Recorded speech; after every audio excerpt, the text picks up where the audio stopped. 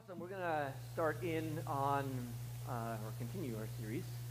We're doing a little series here on forgiveness, talking about being forgiven and talking about forgiving others.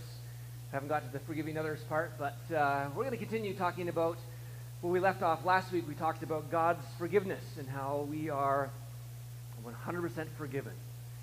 And of course, this brings up a question, which I was actually thinking about right during my message last week, and a few of you actually asked, is if we are actually really forgiven, then how does that work when it comes to Judgment Day? I mean, does God bring up all our sins again? I thought they were forgiven. How does that work? And we're going to talk about that today, but just a bit of a review. I mean, as Christians, again, we know often that we are forgiven, but a lot of times we actually don't live that way in the way we live in this world. I mean, you really are forgiven. You should be able to breathe deep and feel no guilt and no shame and no condemnation. You should be able to picture yourself walking into God's very throne room, unafraid, with confidence, the Bible says, because God sees you through eyes of peace. Because of what Jesus has done, he sees you as righteous, as holy, as forgiven, as pure. And that is hard to get down into our hearts. And so we talked about that last week. We just looked at various verses like Psalm 103, where it talks about how he has removed our sins as far as the east is from the west. And you can go to the east for 1,000,000 years and still go east. You can go west for 1,000,000 years and you can still keep going that way. Keep going around and around. Again, didn't say to the north or the south, because you could end up at the North Pole and the South Pole and you could find your junk. It's gone. He's removed it from you. And we talked about how in his ability to do all things that God actually forgets our sin. He doesn't just forgive it, but multiple times he says he actually forgets it. And you can't do that. I can't do that. I don't forget your sin. You probably don't forget my sin. We hold on to that. But God has the ability to actually forgive and to forget. And Hebrews 8:12 says, I will remember their sins no more. And Hebrews 10:17 says, I will never, and he emphasizes it, I will never again remember their sins. And Isaiah talks where he says, I alone will blot out your sins for my own sake and will never think of them again. So he doesn't remember them. He's not going to think about them. And so when you picture yourself coming into the presence of God, often we're going to think, oh, God's going to bring up that issue, all that sin I did last week or whatever. He's like, he's forgiven and he's forgotten it. Put away. You are in his grace. We talked about the very definition of love. God's love in 1 Corinthians 13 talks about how his love keeps no record of wrong. And again, we often get God mixed up with Santa Claus. He's making a list and checking it twice, and we think God's like that. And we think Judgment Day is going to be God bringing up all our sin, but he says he actually keeps no record of wrongs. Or Colossians chapter 2, it says he canceled the record of charges against us and took it away by nailing it on the cross. He's forgiven us and he's forgotten our sin. And we ended off last week by just talking about the reality that there is no more condemnation and there is no shame coming from God. And if you're feeling shame, if you're feeling condemnation, you just know it's not from the Father, Son, or Holy Spirit. It's, sometimes God will convict us, but there's no shame or condemnation coming. And so we know if we're feeling shame or feeling condemnation, that it's either from ourselves or it's from the enemy or perhaps from the voices of others around us. And so we are forgiven. And the good news is you can breathe a sigh of relief. You are forgiven through Jesus. Now I'm going to bring up one question that comes out of this, and that is, if we're really forgiven, and we talked about how we're forgiven past, present, future, because Jesus only died once. He doesn't have to come again tomorrow to die for your sins tomorrow, is why should we confess sin if it's already forgiven? And this verse talks about confessing sin. Like 1 John chapter 1, verse 9 says, if we confess our sins, he is faithful and just and will forgive us our sins and purify us from all unrighteousness. Sounds like maybe this verse is saying when we confess, then it's only after our confession that God forgives us. But the reality is nobody really takes this fully literally, because then you would have to confess every single one of your sins to be forgiven. And what about all those sins that we didn't even know we committed? We missed those. Does that mean we're not forgiven for those? Does this mean we have to confess every single one of our sins in order to be forgiven? And if you think that way, you will actually end up the way, good old Martin Luther did, 450 years ago, when, he was in the Roman Catholic tradition at that time, and he thought that he had to confess every single one of his sins in order to be right with God. And it actually says that he would spend up to 6 hours every day in confession. 6 hours every single day confessing his sin because he just wanted to be right with God. In fact, he was quoted as saying at this time, he says, "If I could believe that God was not angry with me, I would stand on my head for joy." I mean, he felt that God was always angry with him because of his sin. He had to constantly confess his sin in order to be forgiven, in order to be right with God. But as soon as he confessed one sin, he had another sinful thought, and so he would just stay forever in the confessional. And his monk buddies thought he was just trying to get out of work. Maybe he was, I don't know. But the reality is, we don't confess sin in order to receive forgiveness from God. We confess it more out of relationship, because in Jesus we are forgiven. And the Bible says that we have peace with God through the work of Jesus.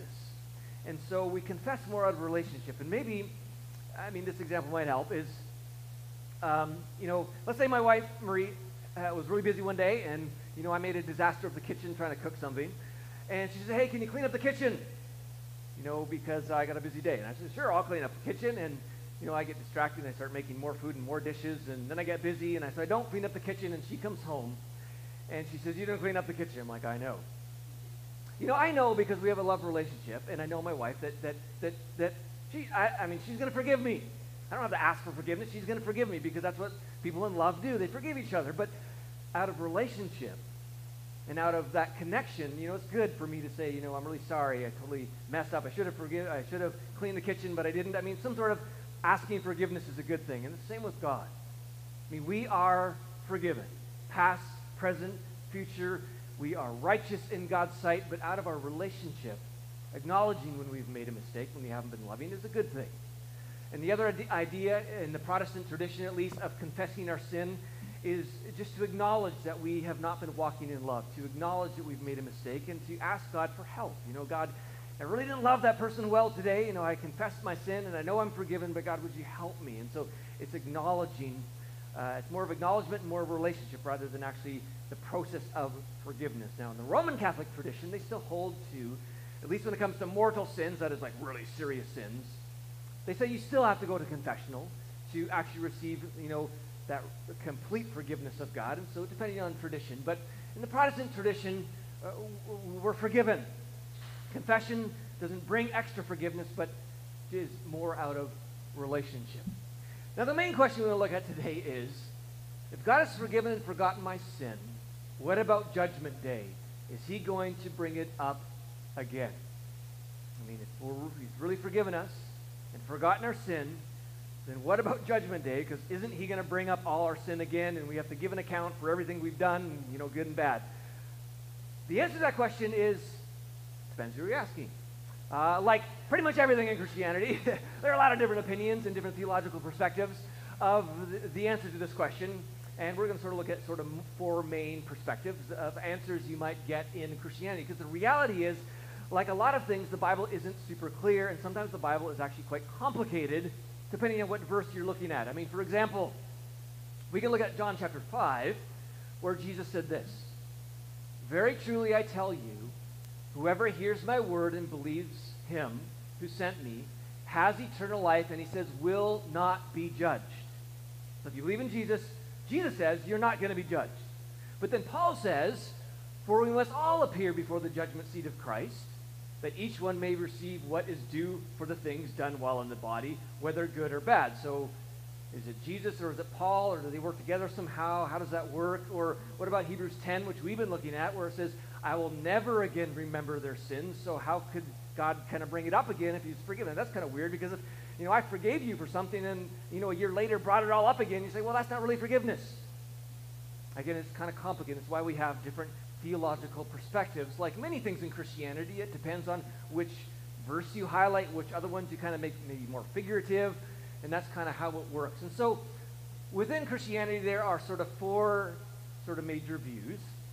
And the first one is this: there is a view out there that says every single sin will be brought up. Now, God does forgive you, but just kind of here, but he's all going to bring it up again. So it's sort of, more temporary forgiveness, or he's forgiven you only in the sense that you are going to heaven, but all the stuff you've done, at least as a Christian, is going to be brought up. And so this view would highlight maybe Romans 14:10, where it says, we will all stand before the judgment seat of God, and God's going to, he's going to repay everybody for all the wrong that they've done. This will be a popular verse, though they take it out of context, which says, what you have said in the dark will be heard in the daylight, and what you have whispered in the ear in the inner rooms will be proclaimed from the rooftop. Now, Jesus wasn't talking about Judgment Day, but people will use this verse and say, every single thought, every single word that you've said that was not in line with God is going to be brought up in Judgment Day, and you're going to have to give an account, and however that works, you're going to be judged for all the sins you've ever committed. And so this view would highlight maybe these and would make figurative the other verses on forgiveness. My opinion is this really just comes more out of a fear-based view because fear has a lot of power. And if you're a pastor like me who wants to build a big church and a big organization, fear is the most brilliant way to do that. If you tell people, you are going to face Judgment Day if you don't tithe.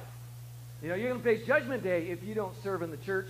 And if you don't do all these things, judgment is coming. So you better, build my organization, or you better do hard, and you better do all these things. And what that creates is maybe it's helpful to create an organization. Maybe it's helpful to control people. But it creates a very superficial Christianity because everybody starts to hide because you have to pretend that you're doing really well. And you better not be vulnerable within your sins because that person, Christian over there, is going to think less of you. And then it's going to come up on Judgment Day. And it just sets everything off on the wrong track. But there is a view out there. You'll find this view in sort of very fundamentalistic circles, this view that God's going to bring every sin up, and it's often used as a threat or a way to kind of control others. The second view is this. This would be more popular sort of in general evangelicalism, and that is, or at least more reformed evangelicalism anyways, that your sins will be remembered, but remembered as forgiven. And they would maybe look to a verse like Revelation 20, talking about Judgment Day. It says, I saw the dead, great and small, standing before the throne. And books, plural, were opened. Then another book was opened, which is the book of life. And the dead were judged by what was written in the books according to what they had done. And so they will say that God, where it says he keeps no records of wrong, well, actually he does. He does have a book of all the things we've done, good or bad. He keeps a big record of all the things we've done, bad things, good things. And then he's got another book called the Book of Life. And so when we're standing before the throne, God has books. And so he will open up the book with all the things we've done, both good and bad. And I don't know if he'll read them out, but somehow he's going to let everybody know about all the things we've done. So our sins will be brought up, but then he'll say, but all these are covered. And so then he'll turn, it says, and then another book was opened. So he goes from bringing up all the things we've done, good or bad. He goes to the book of life and says these are all been forgiven. They're washed away in Jesus. So this view would say that God's going to bring up your stuff, but it's going to be brought up as forgiven and cleansed and washed away. One theologian puts it this way from this view. He says the failures and shortcomings of believers will enter into the picture on the day of judgment. But, and this is an important point, the sins and shortcomings of believers will be revealed in the judgment as forgiven sins, whose guilt has totally been covered by the blood of Jesus. And so this view would take a passage like Hebrews 10, where it says, I will never again remember their sins, and they say it's a bit more figurative in terms of they're going to be remembered, but remembered as forgiven. And so it's kind of maybe a more balanced view. And so this is often found in sort of more reformed circles of Christianity. Another view found in popular kind of evangelicalism is view number 3, which says Judgment Day is not about God judging us for bad things. It is actually kind of like a big reward ceremony. And they will, highlight a verse like Matthew 16, where it says, the Son of Man is going to come in his Father's glory with the angels, and then he will reward each person according to what he has done. So they would say this is about rewards, not about punishment or remembering all the bad things we've done. It's, like graduation day or, like the Olympics when all the rewards are handed out. This is a kind of a favorite passage for this view, Ephesians 3. It says, no one can lay any foundation other than the one we already have, Jesus Christ. Anyone who builds on that foundation may use a variety of materials, gold, silver, jewels, wood, hay, or straw. But on the judgment day, fire will reveal what kind of work each builder has done. The fire will show if a person's work has any value. If the work survives, that builder will receive a reward. And so it's like everything we've ever done as a Christian is going to be tested by fire, and all those things that are not good, they're kind of burnt up because they're forgiven, but all those good things are left. Judgment Day is about handing out rewards because, Jesus talked about rewards. We don't know what they are, but somehow there's sort of these rewards. Some people think they're cities in the new earth or whatever, but he's going to be handing out some sorts of rewards, and that's what Judgment Day is. So it's not a scary day. It's like, let's see what reward I get. That's more of the idea.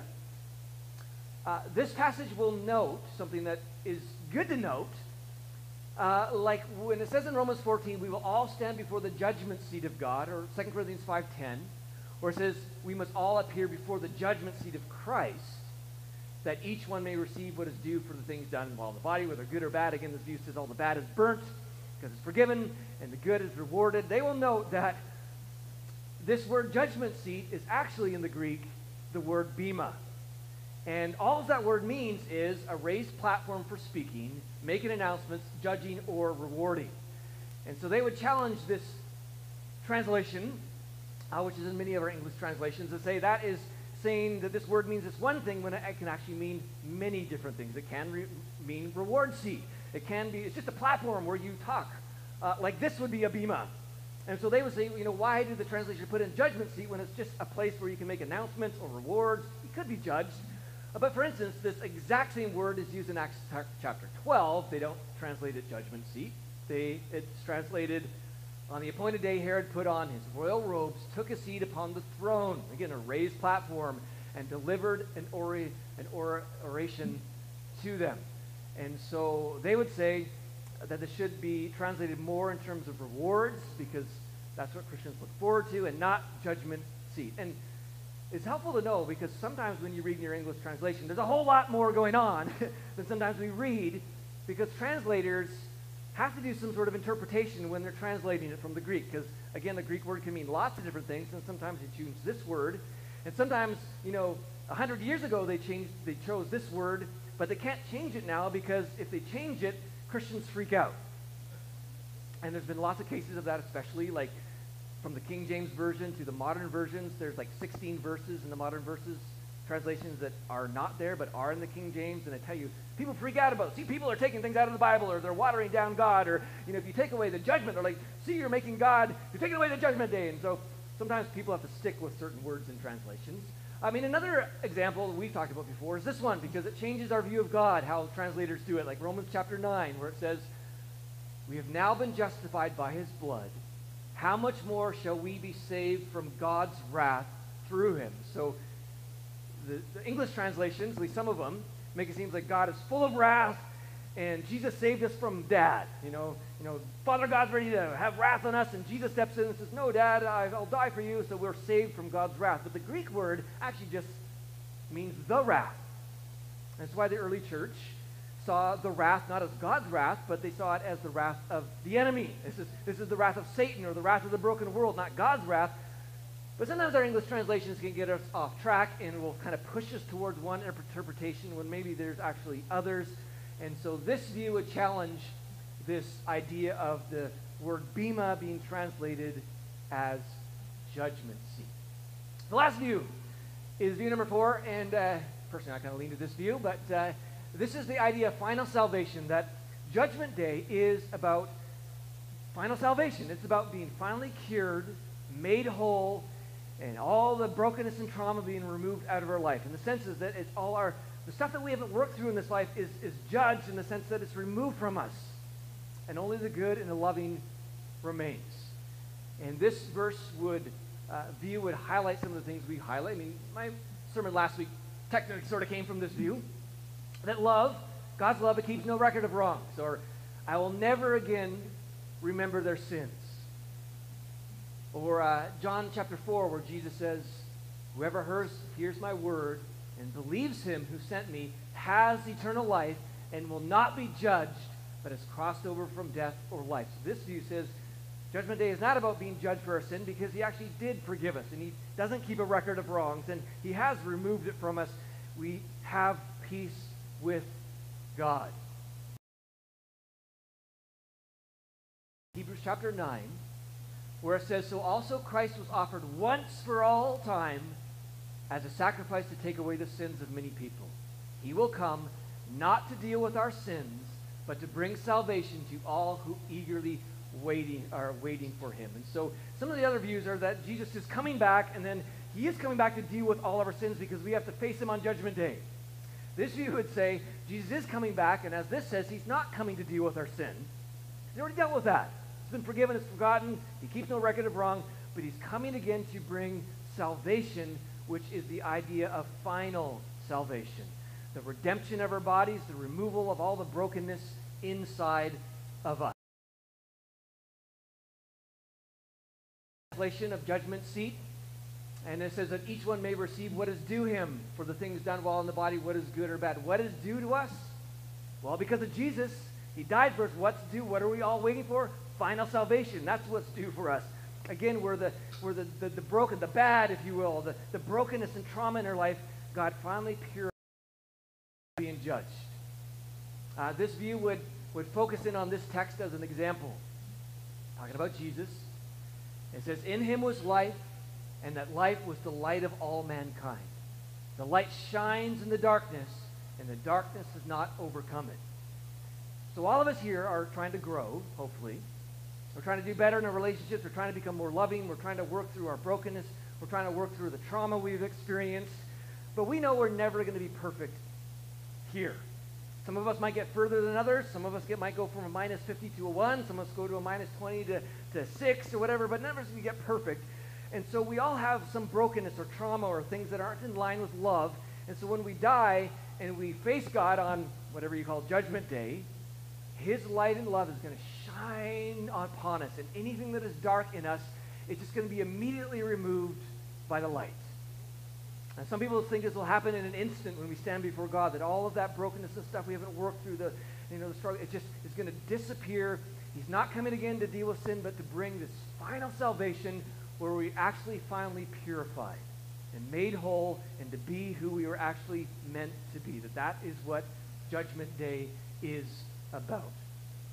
This week we'll talk a lot about the idea of justice and how sometimes we get stuck, especially when it comes to Judgment Day, that we put God in a box that, Jesus actually challenges us to get out of.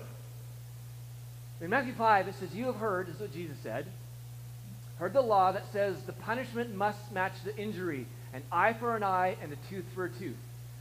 A lot of Christian traditions actually think that's what Judgment Day, that is, God is an eye for an eye.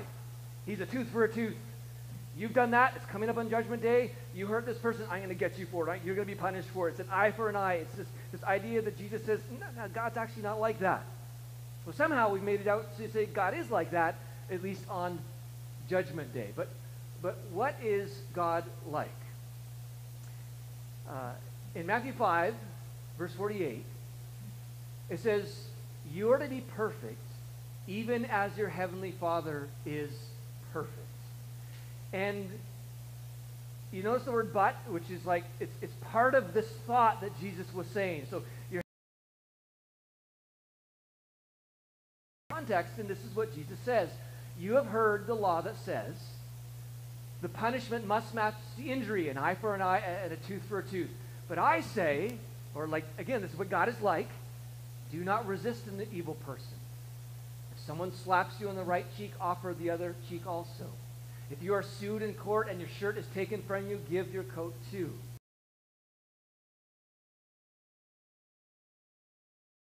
To those who ask, and don't turn away from those who want to borrow. You have heard the law that says, love your neighbor and hate your enemy. But I say, love your enemies, pray for those who persecute you. In that way you will be acting, and here it is, as true children of your Father in heaven, for he gives sunlight to both the evil and the good and sends rain on the just and the unjust. If you love only those who love you, what reward is that? Even corrupt tax collectors do that much. If you are kind only to your friends, how are you different from anyone else? Even pagans do that. But you are to be perfect, even as your Father in heaven is. I mean, this is a revelation of who God is, and this is a revelation of who God is even on Judgment Day, that he is kind to the enemies, if you will. And part of this has to do with the idea of justice, which always comes in this conversation of the views of God's judgment, is there's two different kinds of justice. There is punitive justice and there's restorative justice. I mean, there is the kind of justice where you stand before, and often our view of God's judgment day is like this. We stand and God's like with the gavel, he's like a judge, and you've committed these crimes, and so here's your punishment. And you're going to prison for 10 years or whatever it is. That is punitive justice. There's a lot of talk these days, and throughout all history, like Native Americans have done restorative justice for centuries, where it's not about how can we punish you, but how can we restore you. Actually, what is more godlike? Is it punitive justice or restorative justice? And many Christians argue that the more loving kind of justice that God brings is always restorative justice. The justice where he's lifting up, where he's removing the darkness, he's setting us free. Because most of the stupid things we do comes from our own brokenness and trauma. And should we be punished for those, or should we be restored from those things? And so this view would kind of take in this idea that God's justice is restorative, that it's kind, it is loving, and that ultimately that judgment day is going to be just God's light peering into the darkness of our soul and all of that brokenness being removed, that he's going to finally actually restore us, that it is the completing of our salvation. I mean, this is what we see in 1 Corinthians 15. And this would be a view of Judgment Day, if you will, from this perspective. It says, our bodies are buried in brokenness, but they will be raised in glory. They are buried in weakness, but they will be raised in strength. They are buried as natural human bodies, but they will be raised as spiritual bodies. Our physical bodies cannot inherit the kingdom of God. These dying bodies cannot inherit what will last forever. Our dying bodies must be transformed, and this is what happens on Judgment Day. It's the final salvation. Must be transformed into bodies that will never die. Our mortal bodies must be transformed into immortal bodies. And it just becomes a beautiful picture of this day when actually everything will be good. I don't know if you're looking forward to that, because sometimes life really sucks here. And it's hard, and you're struggling to get through your work and your job and health issues, and people die and get hurt. I mean, life can be very difficult here, but there's coming a day when you stand before God where he's going to make everything right. And he's going to peer, his love and light's going to enter your being, and you're going to be transformed, and every bit of darkness, every bit of brokenness, every bit of trauma that you have not been able to work through is going to be cleansed, and you'll be transformed into this person who's actually, for the first time in your life, completely 100% whole. I don't know about you, but I'm looking forward to that. That'll feel amazing. And John talks about this. Again, we, as Jesus followers, should have no fear of Judgment Day. Because, at least my opinion, and depending on what verses you focus on, it's not about punishment. It is about being transformed into something beautiful and amazing. And I just want to end with this text because, again, this is a Judgment Day text, but it is beautiful, about looking forward to it with joy and hope and excitement, because it's the final working of our salvation. It says, we know how much God loves us, and we have put our trust in his love. God is love, and all who live in love live in God, and God lives in them. And as we live in God, our love grows more perfect. And then he says, so we will not be afraid on the day of judgment. That says something right there. We should not be afraid of judgment because we can face him with confidence, because we live like Jesus here in this world. We're trying to love people just like Jesus was loving people. Such love has no fear, because perfect love, that he is love, it just removes the fear of Judgment Day, because you're running into the arms of a loving Father. He says, if we are afraid, it is for fear of punishment, meaning that you're not supposed to be afraid of his punishment because you're living his love and you're forgiven and God has cleansed you. If we are afraid, it is for fear of punishment, and this shows that we have not fully experienced his perfect love. And it just goes back to experiencing the perfect love of God, understanding who he is and his character, and that he so loves you, and he doesn't always just just love you. He likes you a lot. And he's just excited, just as we are excited for that day when we will finally be transformed, and everything that doesn't align with his love in us is just going to be moved out of the way by his love and light until we are finally free and finally completely 100% whole. And I wish that would happen today. That'd be great. I guess that's it. Father, we thank you. We look forward to this day. Father, we look forward to this day when finally all the toil and the struggling and the battles, the issues